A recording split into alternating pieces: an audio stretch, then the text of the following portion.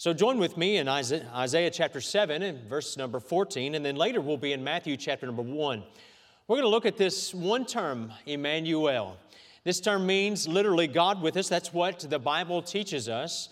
And as we look at this, I want to just encourage you regarding this scripture tonight. Last week we heard a great message from Dr. Weigel entitled, Let Us Go to Bethlehem. And what a great starter for the month of December as we begin to look at some messages that remind us of the very first coming of our Savior Jesus Christ.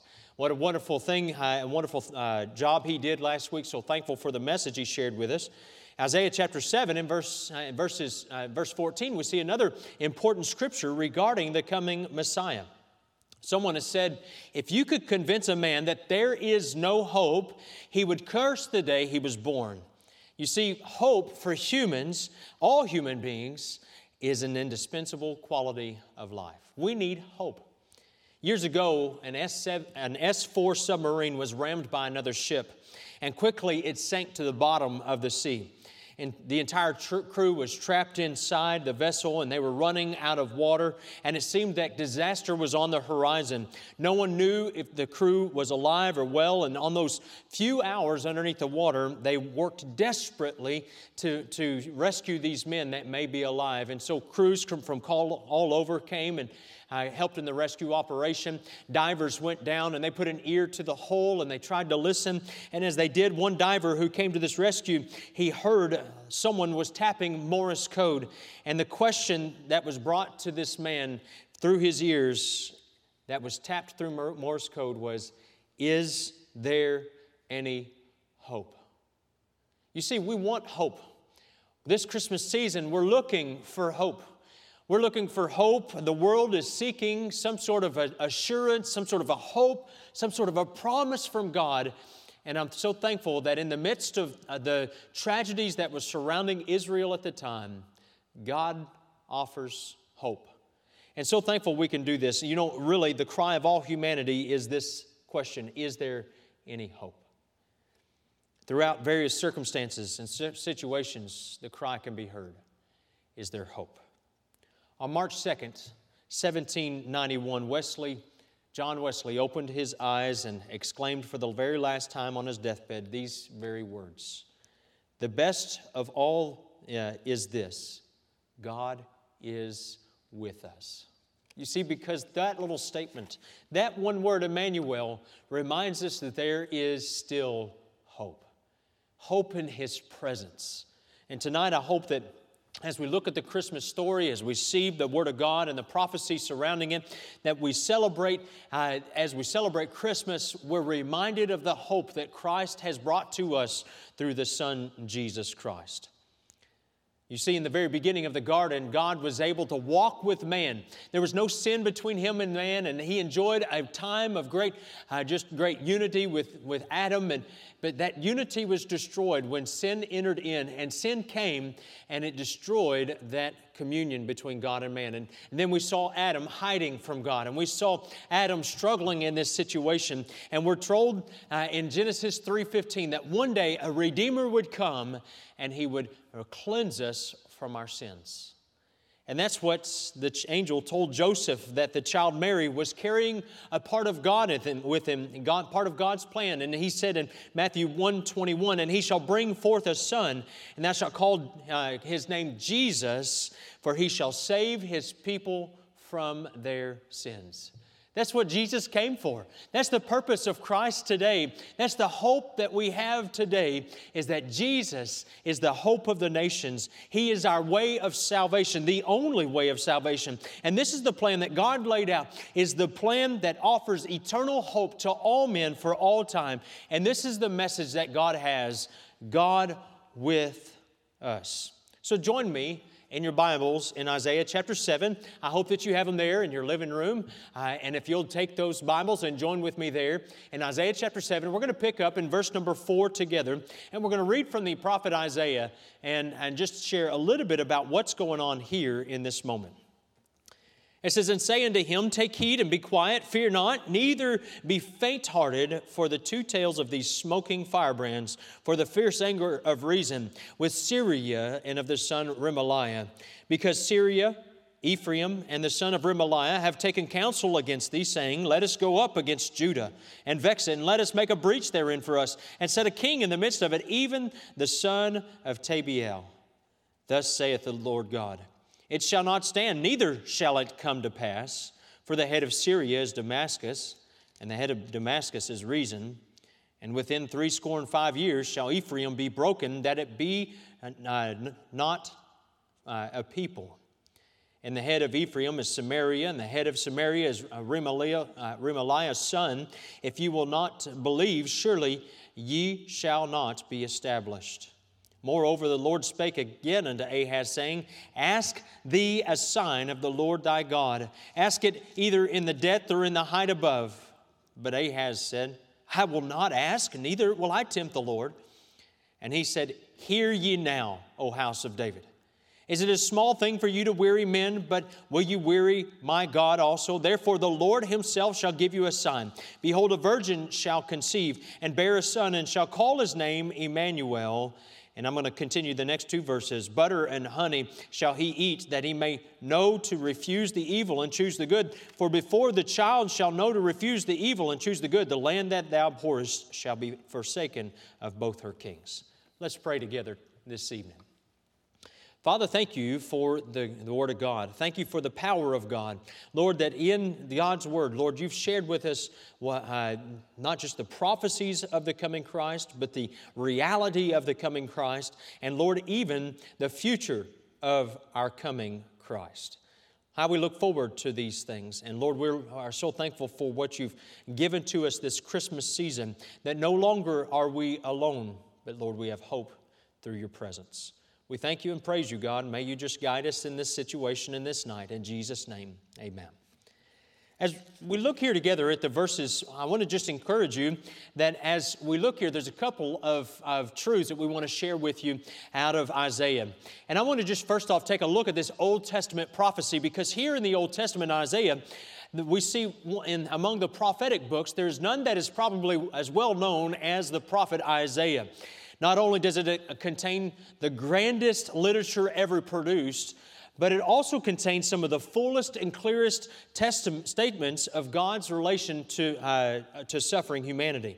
And so Isaiah ministered during the time of Ahaz and Hezekiah, two different kings. One who was wicked, one who was vile, selfish king, and another one that God used greatly as a good king and learned to trust God in everything he did. And so let me just begin by sharing a little bit of a background of this passage so that we understand the situation. In verses 1 through 4, kind of lay that background for us. The time is about the 8th century before Christ. The nation of Israel, once a strong and mighty nation under the leadership of David and Solomon, has diminished to just a tattered band, an insignificant amount of people who were clinging to their former glory. They had been divided. They have gone through a rebellion. They had gone through many different occasions where they had been attacked. And what was left of is just simply focused on Jerusalem. Jerusalem, which was the residence of the king. Jerusalem, which was the location of the Lord's temple. And at this time, there was a man in charge in Jerusalem who was a king by the name of Ahaz. Now, his elderly father, the father of Ahaz, Jotham, was still alive. And he was king in name, but really Ahaz was the one that held the reins to all the power, and he controlled all the affairs of state. Unfortunately, King Ahaz was an evil man. He was an ungodly king. And to date, he would have been one of the most vile kings that Judah would have had to endure. And he was a man who was known to have sacrificed his own children to false gods. Truly, this was a man without scruples. His kingdom from the beginning was already known as a kingdom full of trouble, of trial, a kingdom where they were experiencing great hardships, and internal and external pressures were applied to Ahaz. On the foreign scene, beyond Judah at this time, were a couple of nations that exercised immediate influence on Judah. The first one was Israel. Now, Israel was the northern kingdom, and then Judah was the southern kingdom. And that northern kingdom, Israel, had a succession of kings that were predominantly evil and led the country into idol worship and led the country into worshiping of all kinds of false gods. And so Israel had long ago strayed from the truth of God's Word. But here was Israel, and then there was another country called Aram, or which would be modern-day Syria. And these two nations together exerted very great pressure on Ahaz to capitulate to their demands. And there were, within Israel, the northern kingdom, we see several political factions were vying for power. It was a very turbulent time in Israel's history. On the wider scene, beyond these two nations, was the time of Assyrian expansion. And the kingdom of Assyria was on the rise. Tiglath-Pileser, who was the Assyrian king, was bent on conquest at this time. Fortunately for Judah, she was sheltered by the two kingdoms to her north, both Israel and Aram. And those two nations stood between her and the king of Assyria. Now, although Israel and Aram had been adversaries for many years, the threats of the Assyrian expansion forged an alliance between them. It's like as if the enemy of my enemy makes you my friend. And so they sought to include Ahaz in their alliance to go against this king of the north, this king of Assyria. But Ahaz refused. And as a result, we see Israel and Aram, who conspired to invade Judah and place their own man on the throne. And this all is happening right here in this text. Little Judah managed to hold off these two larger powers, but the future for that little country remained bleak. It looked dire, and surely they could not hold out against this sustained siege of these two larger, more powerful armies. And needless to say, the mood in Judah was not optimistic. It was not where they were saying, man, I can't wait for tomorrow, but they were expecting any moment for the enemy to attack and to be overrun. And enters at this moment the prophet Isaiah. And this is where we pick up in Isaiah chapter 7 and verse number 4, because in 7:4 we see where the prophet Isaiah says, and say unto him, take heed and be quiet, fear not, neither be faint-hearted, for the two tails of these smoking firebrands, for the fierce anger of Rezin with Syria and the son of Remaliah, because Syria, Ephraim, and the son of Remaliah have taken evil counsel against thee, saying, let us go up against Judah and vex it, and let us make a breach therein for us, and set a king in the midst of it, even the son of Tabiel. Thus saith the Lord God, it shall not stand, neither shall it come to pass. For the head of Syria is Damascus, and the head of Damascus is Rezin, and within 65 years shall Ephraim be broken, that it be not a people. And the head of Ephraim is Samaria, and the head of Samaria is Remaliah's son. If you will not believe, surely you shall not be established. And so God's message to Ahaz at this time, to his people, Judah, was that he had not abandoned them. His covenant of promise, of protection, was still in effect. He says, listen, I've seen this threat. I've seen all that's going on. I know that these people are threatening to attack you. I know that you're going through this. He says, but don't worry. Their armies are about to be destroyed. Just trust me. That was his message. They had nothing to fear from the military threat which they faced. Remember, for God, these armies were nothing. This is the same God who Israel saw do miraculous feats in battle in years in their past. And here, again, God is reminding Ahaz, he says, listen, don't forget, I am God. Trust in me. Within 65 years, those countries would be destroyed. But in his despair over the threat that Ahaz was facing, and in all of that he was going through, he should have turned to the Word of God. He should have turned to God's Word and received comfort and God's promise and that encouragement that only God could provide. And in Psalms, for perhaps something like this, Psalms chapter 46, which is a well-known book of the Bible or chapter of the Bible. In verse number 7, here's this reassurance that God offers. He says, the Lord of hosts is with us. The God of Jacob is our refuge. He's the one that we turn to. He is the place that is our shelter. He is the one that we can depend upon. But instead, we notice His response in Isaiah chapter 7, verses 10 through 12. Moreover, the Lord spake again unto Ahaz, saying, Ask thee a sign of the Lord thy God. Ask it either in the depth or in the height above. In other words, God said, listen, if you doubt, if you're questioning, just ask me. Ask for a sign, I'll demonstrate to you. But Ahaz said, I will not ask. And in his false piety, he said, neither will I tempt the Lord. He was telling Isaiah, he said, listen, basically, he said, I've already made up my mind. I've already decided who I'm going to trust. I already decided what my response was going to be. And so God gives Ahaz a sign regardless. And so there's a sign of hope that is offered. If you remember, and in the book of Judges, there's a man named Gideon who was a judge. And this man named Gideon was a man that God used greatly. And Gideon, though not a perfect man, was a man that feared the Lord. And God sent an angel one day to call him to march against the armies that were invading the land, the Midianites who were invading the land of Israel. And as Gideon heard the message of the angel, he said, listen, I just want a sign. Is this really what God wants me to do, or did I eat some bad taco meat from Taco Bell?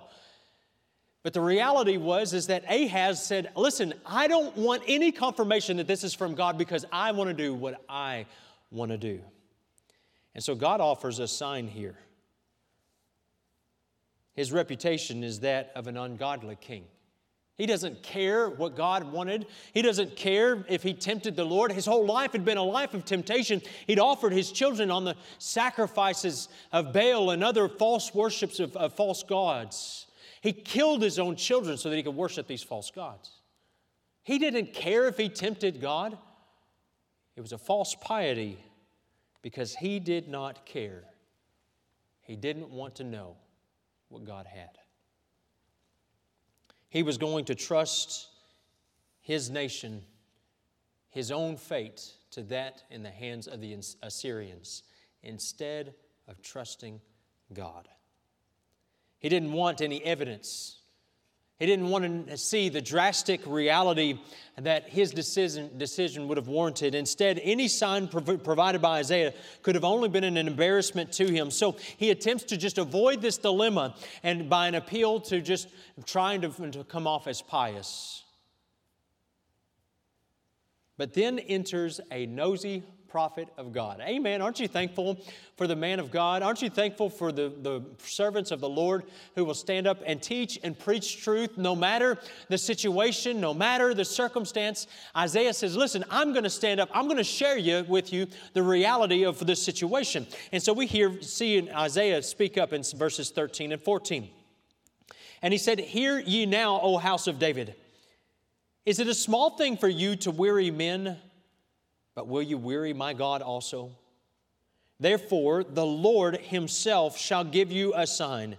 Behold, a virgin shall conceive and bear a son, and shall call his name Emmanuel. Isaiah rebukes Ahaz. I love that Isaiah is willing to stand up to this evil king.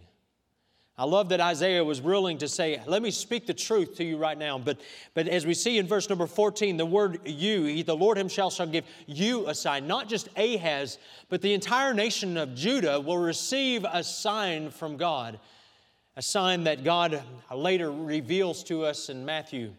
A sign that would be fulfilled in the greatest way when the Emmanuel, the God with us, this babe born in a manger, would be revealed to all men. This is the sign of hope that we have this Christmas season.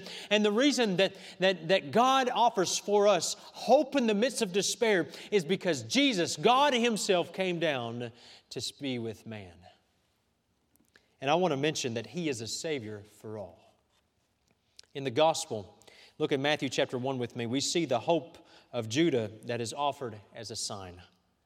Matthew's gospel introduces us to Jesus Christ, the Son of David. It is one of his chief concerns to portray to his readers the fulfillment of the Old Testament messianic hopes of the greater David who was to come.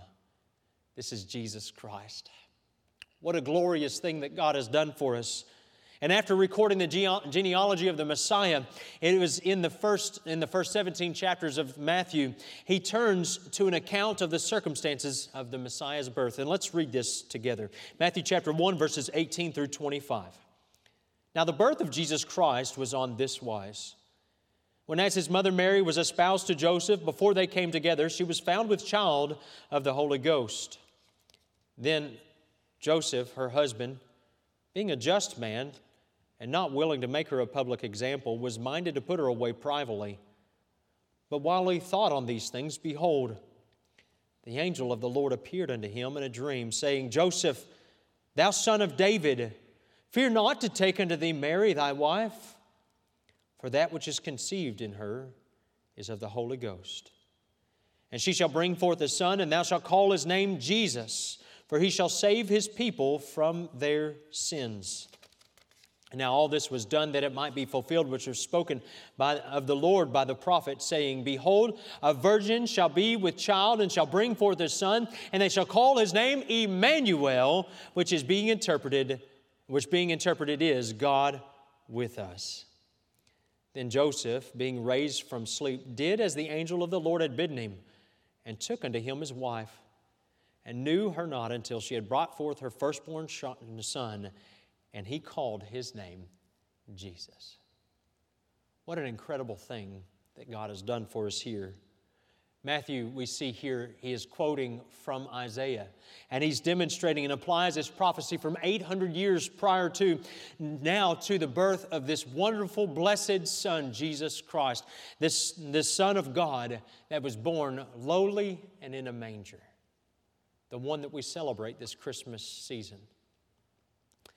I remember as a child, as a parent, the hope, the excitement, the joy that came with the birth of our first child. And I remember in the hospital, many of you were there to join us as we celebrated that birth nearly 13 and a half years ago.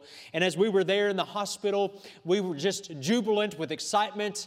And I think every parent looks at their firstborn child and says, this is the hope of the next generation.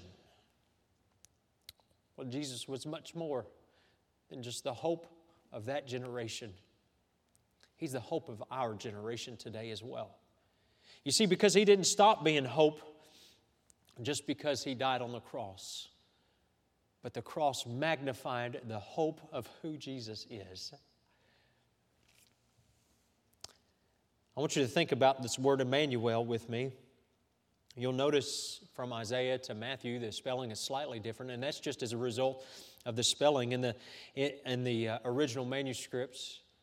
But the word Emmanuel is broken up into two parts. In the Old Testament, there's I-M-M-A-N-U, a word which in the Hebrew means with us.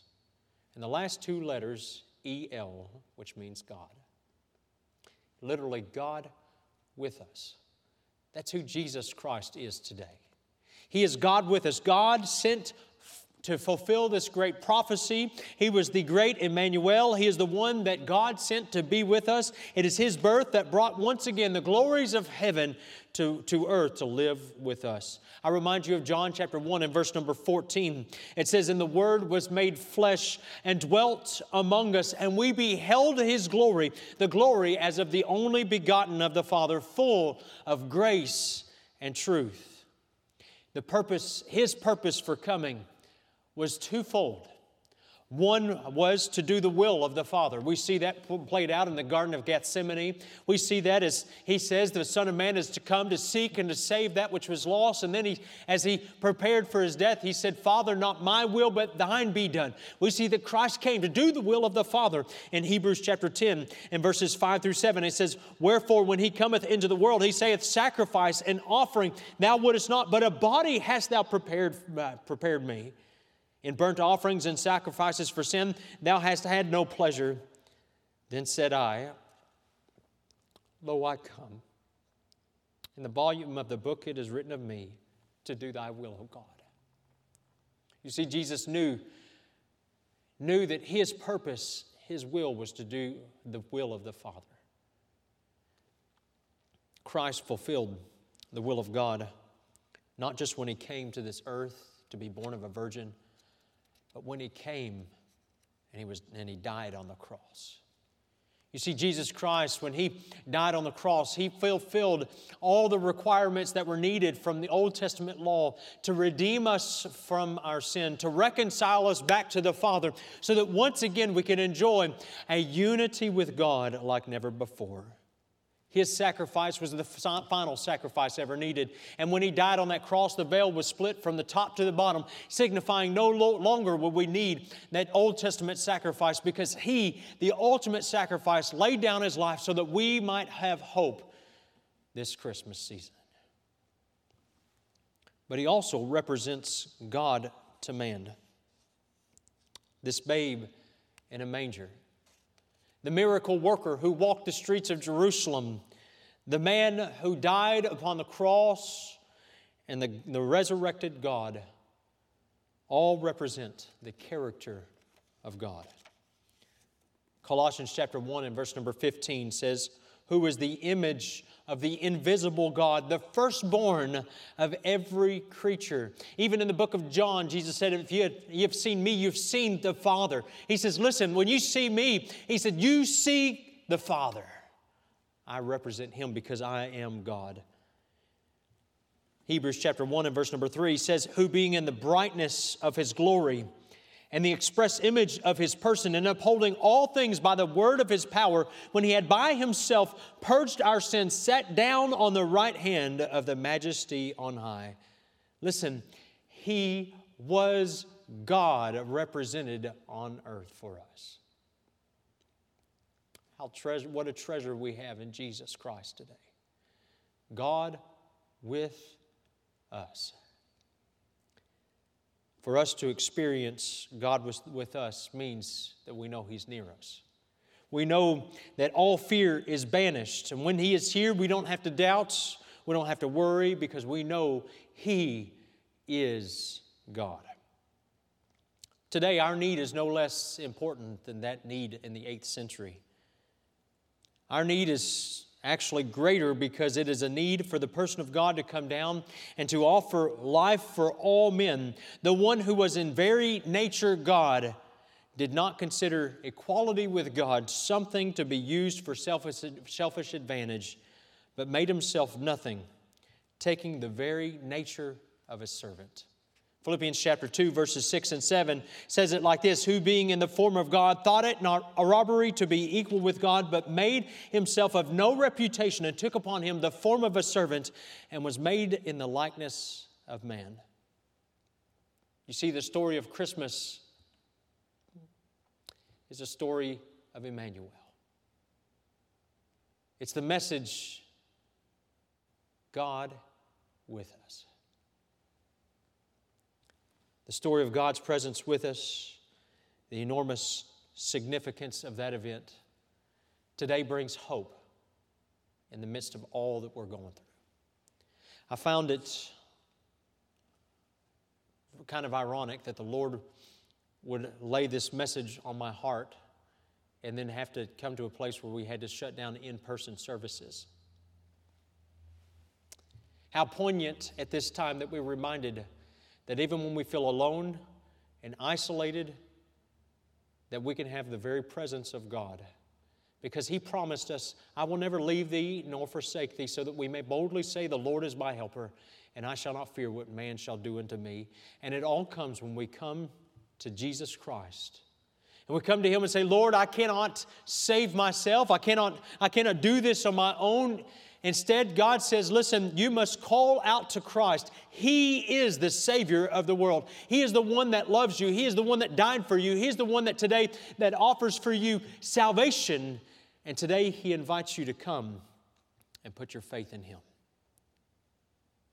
So tonight, this is a little bit of a different kind of a service, but I want to invite you tonight to come. And maybe you're so lost today. Maybe you don't know this God of salvation, this Jesus Christ who came, who literally is the Emmanuel, the God with us. Maybe you don't know Him and the assurance that He has for you in your life. And let me just remind you that tonight, that God offers for you the hope of eternal life through Christ. For whosoever shall call upon the name of the Lord shall be saved. Would you like to have that assurance? God says you can.